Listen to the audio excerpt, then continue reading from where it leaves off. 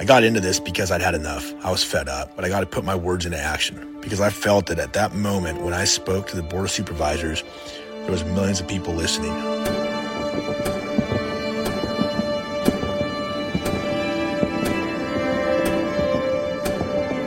As I've sort of become a leader in this movement, I've realized that people want nothing more than to get on board to get their freedom back. If my voice gets heard and helps people, then this has all been well worth it. If my kids have a better America to live in, then this is absolutely worth it.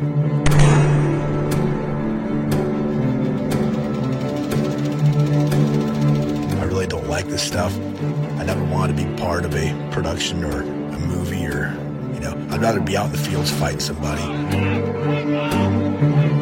If this is a way that we fight, if this is a way that we inspire people to move forward and to come on board with us, for the win, then I'll be here. So.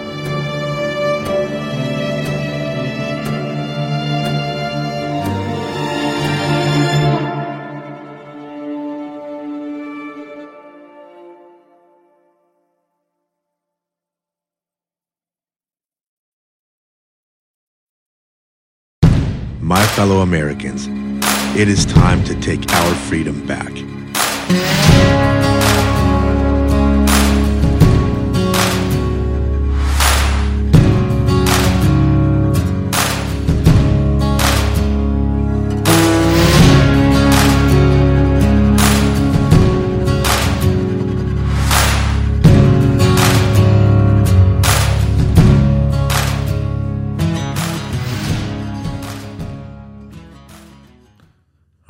Good morning.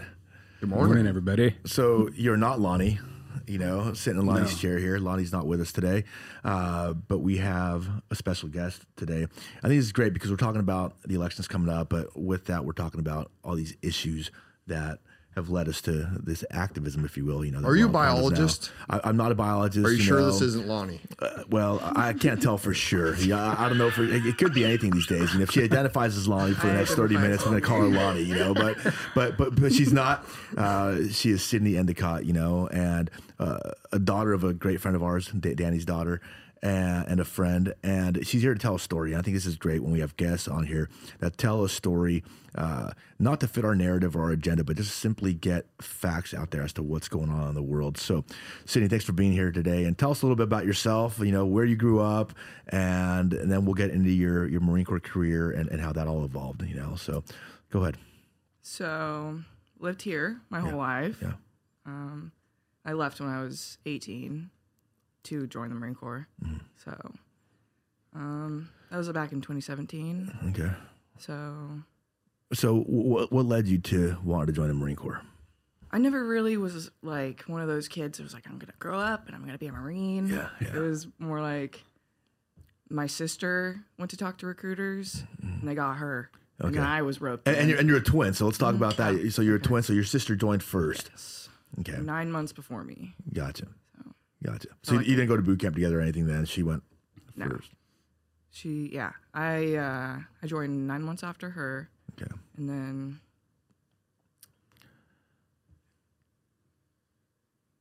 I'm mind blank right now. That's okay. So she joined, and then you decided, hey, I want to do that too. Yeah. So my mom was like, what do you want to do?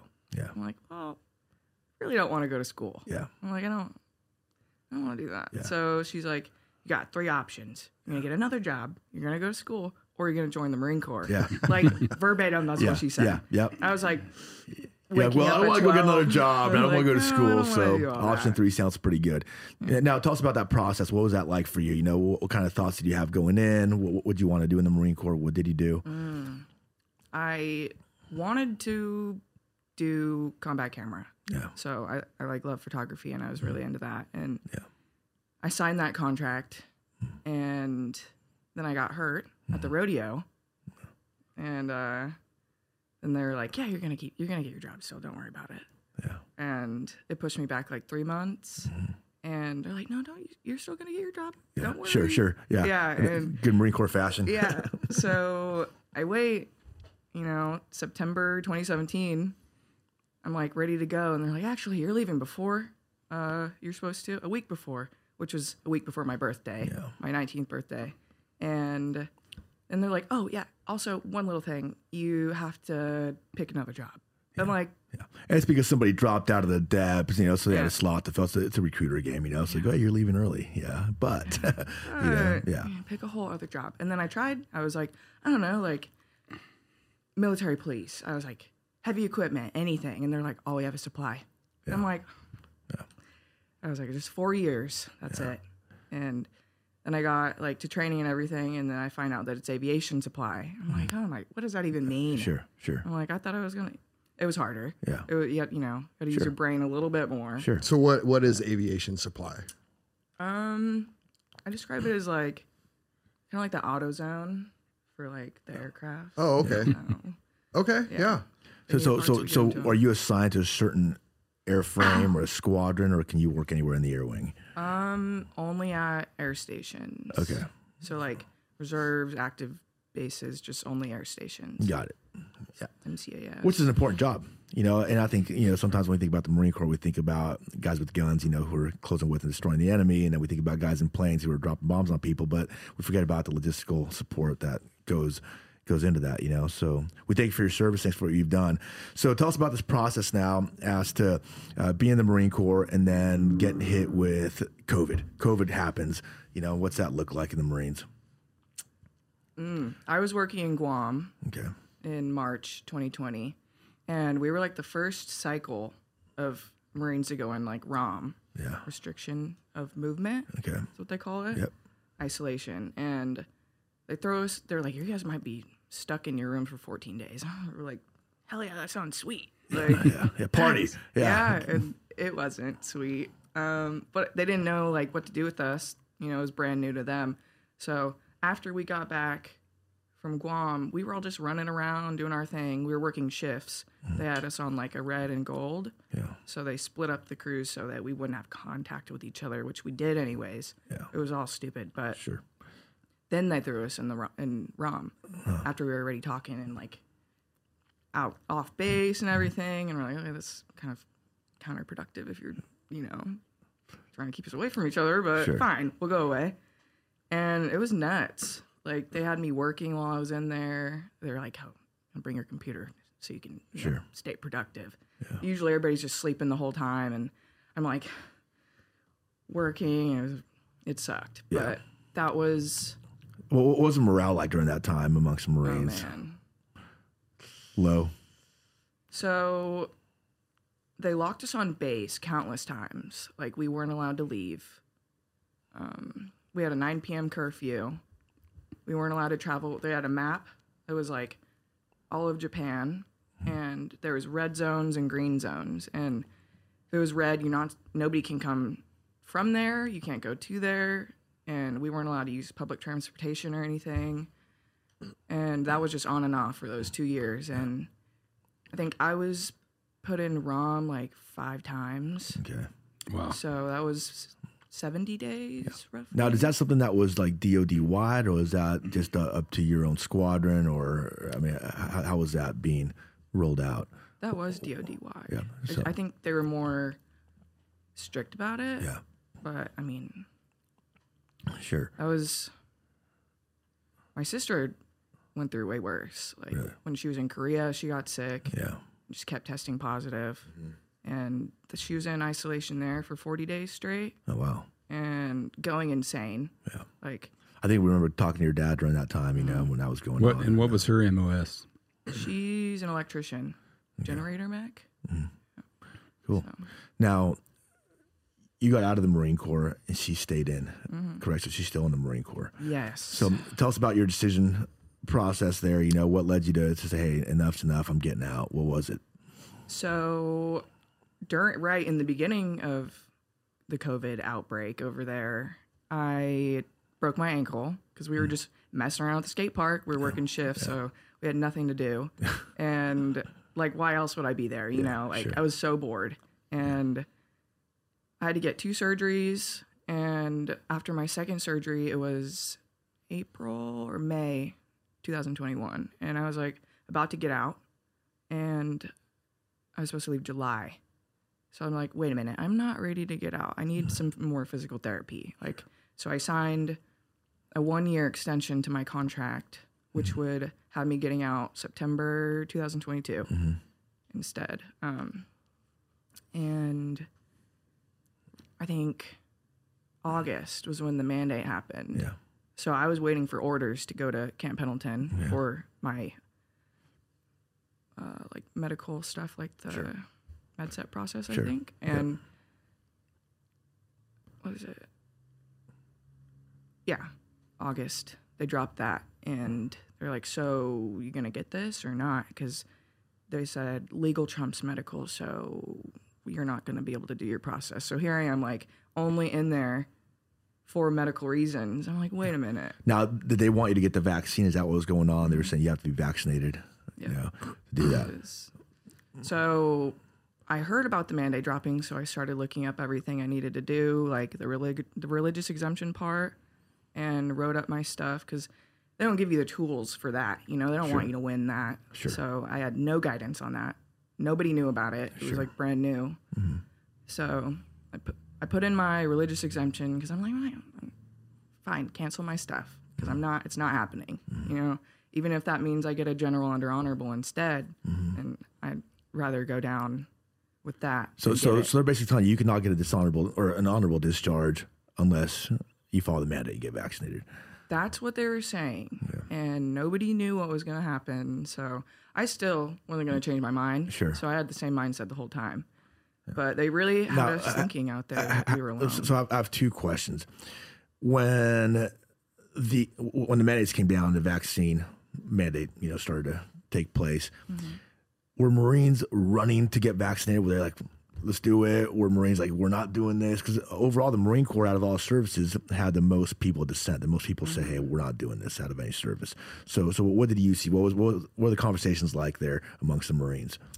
So at first, you had like an option to deny it, and before they made you, you know. So there was like they would bring us in auditoriums and be like, "This is what's good about it, and you're gonna be safe. Like this is fine. Listen, we have our Navy medical doctors here. Listen to them."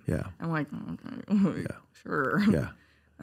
So you had to go sign a paper saying that you're not going to get it. And I think I saw like 70 names on it just from base. Out of how many do you think or percentage wise? What do you think? I mean, is this 1 out of 10, 2 out of 10? It was, my unit had like 500 people. Okay. So that was probably 13% or something like that of people. So it wasn't like a big amount. And it slowly, they started to get everybody. They're like, well, threatening them. Like, this is what's going to happen if you don't. Are you sure? Everybody's like, fine, I'm just going to do it. The amount of people that came up to me and were like, oh, you didn't get it? That's crazy. Like, I wasn't going to get it, but this. And I wanted to take leave. They threatened people. Well, it's not any different than what we see in the civilian sector now, where people say, well, I didn't really want to, but, you know, it was going to cost me my job and whatever else. So, where if people just said from the beginning, look, none of us are doing this, there's nothing they could have done about it, you know. So good for you for sticking by your guns. Especially, I think, in the military, too, it's a different mindset because you were taught early on to follow orders. Yeah, instant obedience to orders, you know, 100% of the time. So how were you treated? Once you made that decision, how were you treated by your command, by your peers, you know? What was that like? I don't think they liked me very much to begin with, like other than like my shop and like my tight group, like my supervisor and stuff. But I think the higher ups there, like in my unit, like officers started liking me a lot less. So I noticed little things where I'm like, damn, like I can't go say, hey, you're treating me different because of this, but I could tell. Like just like snarky comments and stuff like that. I kind of felt like I was like being ostracized for not getting it. But you can't go and now, be like, I feel like were you alone during this time? Or were there other people like you who were? At my unit, there was 4 of us that didn't get it out of like 500, I said. So, wow. Yeah, so it was me, 2 other junior Marines, and then a E9. And I think they threatened to take his retirement. I don't know the specifics, but I heard that he didn't get it. He like filed for it, and they're like, no, you can't get it. Master Guns or Sergeant Major? Master Guns. So what was going on with your sister at this time that they were hammering you like that? What was she? She was in Okinawa, and I think it was it was about the same, like, harshness of it because we were both in Japan. But then she decided she wasn't going to get it. So I helped her write up her stuff. I was better at it. So I'm like, change the name and, move some words around. So I did her stuff for her. And she ended up getting to leave Japan. They had me stuck in Japan until my stuff came back because I did have orders. They kept pushing back the orders until I got my religious stuff back, which was all denied. Sure. But my sister is still in. It hasn't been vaccinated. No, still pending her stuff. And so is she in the process of getting out then, or they kind of just have? They keep telling her that she's not going to get out. Really? Which is really weird because that the class action lawsuit with like the Navy SEALs. So that NAV admin came down to the Navy and they're like, okay, we're not taking anybody out now that put in religious stuff. And I think the SEALs were kind of at the forefront of that, right? It was Special Operations Command that said that had the most people say, hey, they were going to lose like a third of their SEAls. And it's like, man, how do you replace those guys? And that's a lot of money. It's a national asset. I mean, that's, there's a lot of resources that go into training a SEAL. Well, to train just a service member in general, but. Well, how do you think they picked and like your sister's in and they moved you out? I mean, you think it was that they had a shortage of one job compared to the other? Or the timing of it, policies changed. I think it's 5 words, the needs of the Marine Corps. Needs of the Marine Corps. That's a big one. Yeah. I think it was timing mostly, though. My stuff being more early on, and mine was medical. They always were changing their minds and telling they could never give me straight answers on why I was still there. Sure. That really sucked. I was supposed to leave November of 21. I ended up leaving April this year.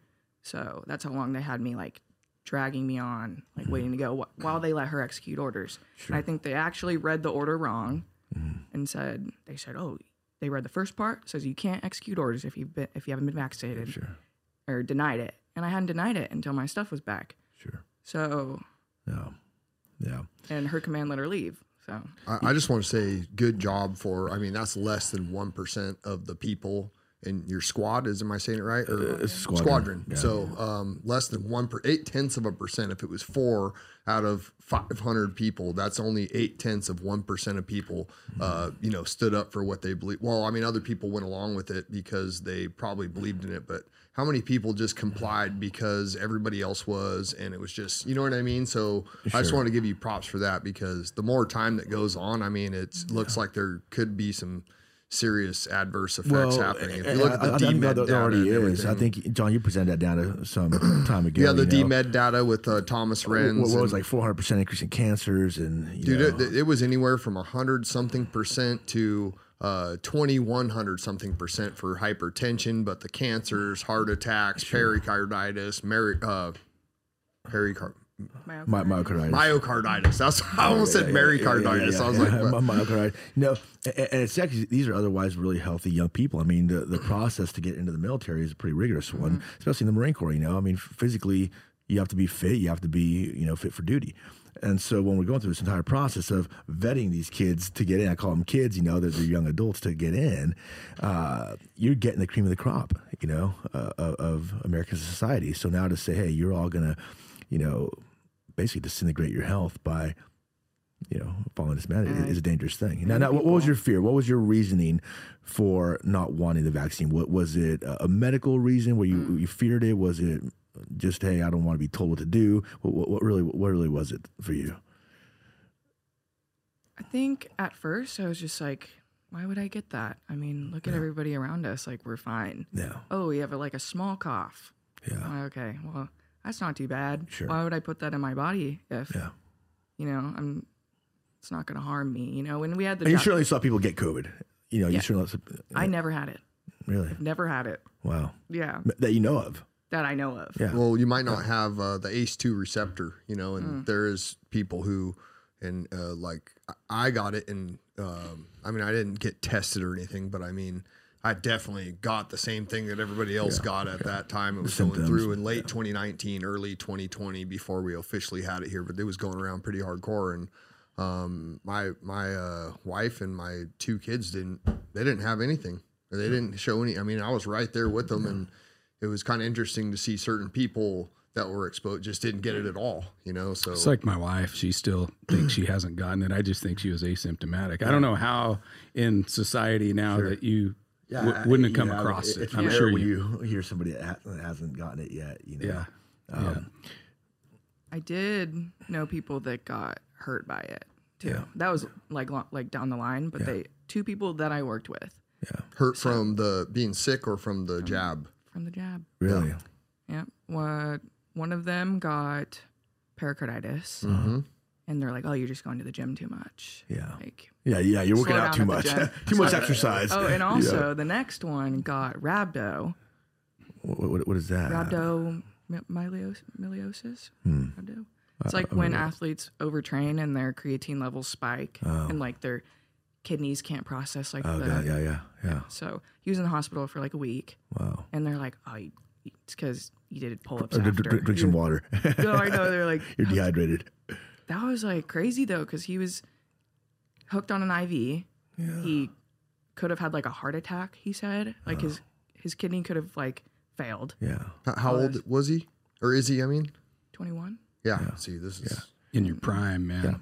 Yeah. In your prime, and this doesn't happen. So then they just disregard it as being some kind of medical anomaly. What was that new thing you were saying? It's like sudden infant death, sudden adult death syndrome. Yeah, we've always heard of SIDS, right? Sudden infant death syndrome. Yeah. Now the big thing is sudden adult death syndrome. You know, and there's no coincidences in life. You know, as I get older, I realize that nothing's a coincidence. You know, well, you know, there's a reason for everything. The mainstream media used to never say, cold weather could cause blood clots. Sure. The time change could cause blood clots or heart attacks, or you know what I mean? Yeah, but what's funny about SADS, right? Yeah. Sudden adult death syndrome is that unvaccinated people aren't dying from it.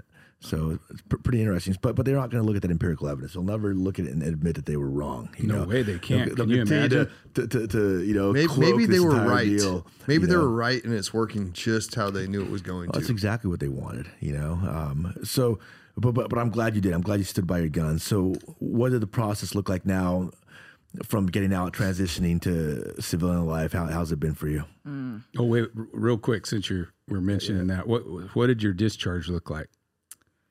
I got an honorable. Good. Oh, good. And that's awesome. They said that I was one of the only ones on my base that got it, because I sat down and wrote a letter to my commanding general, like way up, and I was like, "This is like what happened chronologically, why I'm here now, and I don't think that I should be treated this way." Sure. Now, was that the wing general or was that the MEF? Air wing. Yeah. Marine Air Wing. Okay. So. Wow. You know, well, that's great. That's a great story, you know. So what's the transition been like for you? Yeah, I knew it was going to be tough. Yeah. But I was like scared. I'm like, I could just stay in Japan forever. Yeah. I was there for 4 years. Yeah. Like, that's longer than a lot of people are out there for. Sure. You like Japan? No. Oh, no. No. Oh, no. You were scared to be stuck there. Yeah. Oh, okay. I misread. Yeah. So I did extend back in 2019 because my sister was going out there. Sure. And that was the end of 2019. So then COVID happened, and I saw her like 3 times. And when she came to see me, she came with somebody that was COVID positive. So we got locked in a room together. They were going to separate us. Yeah.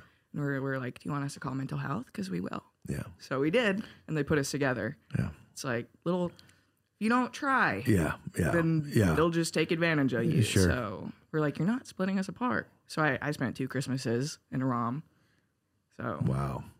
So I'm sorry you had to do that. That's terrible, you know. And when I hear these stories, I mean, it's disheartening because we always look at the military with such high regard and we respect them so much, you know. But what it's become lately, and I saw this. I mean, I got out of the Marine Corps off active duty in 2007. I stayed in the reserves for some years after that.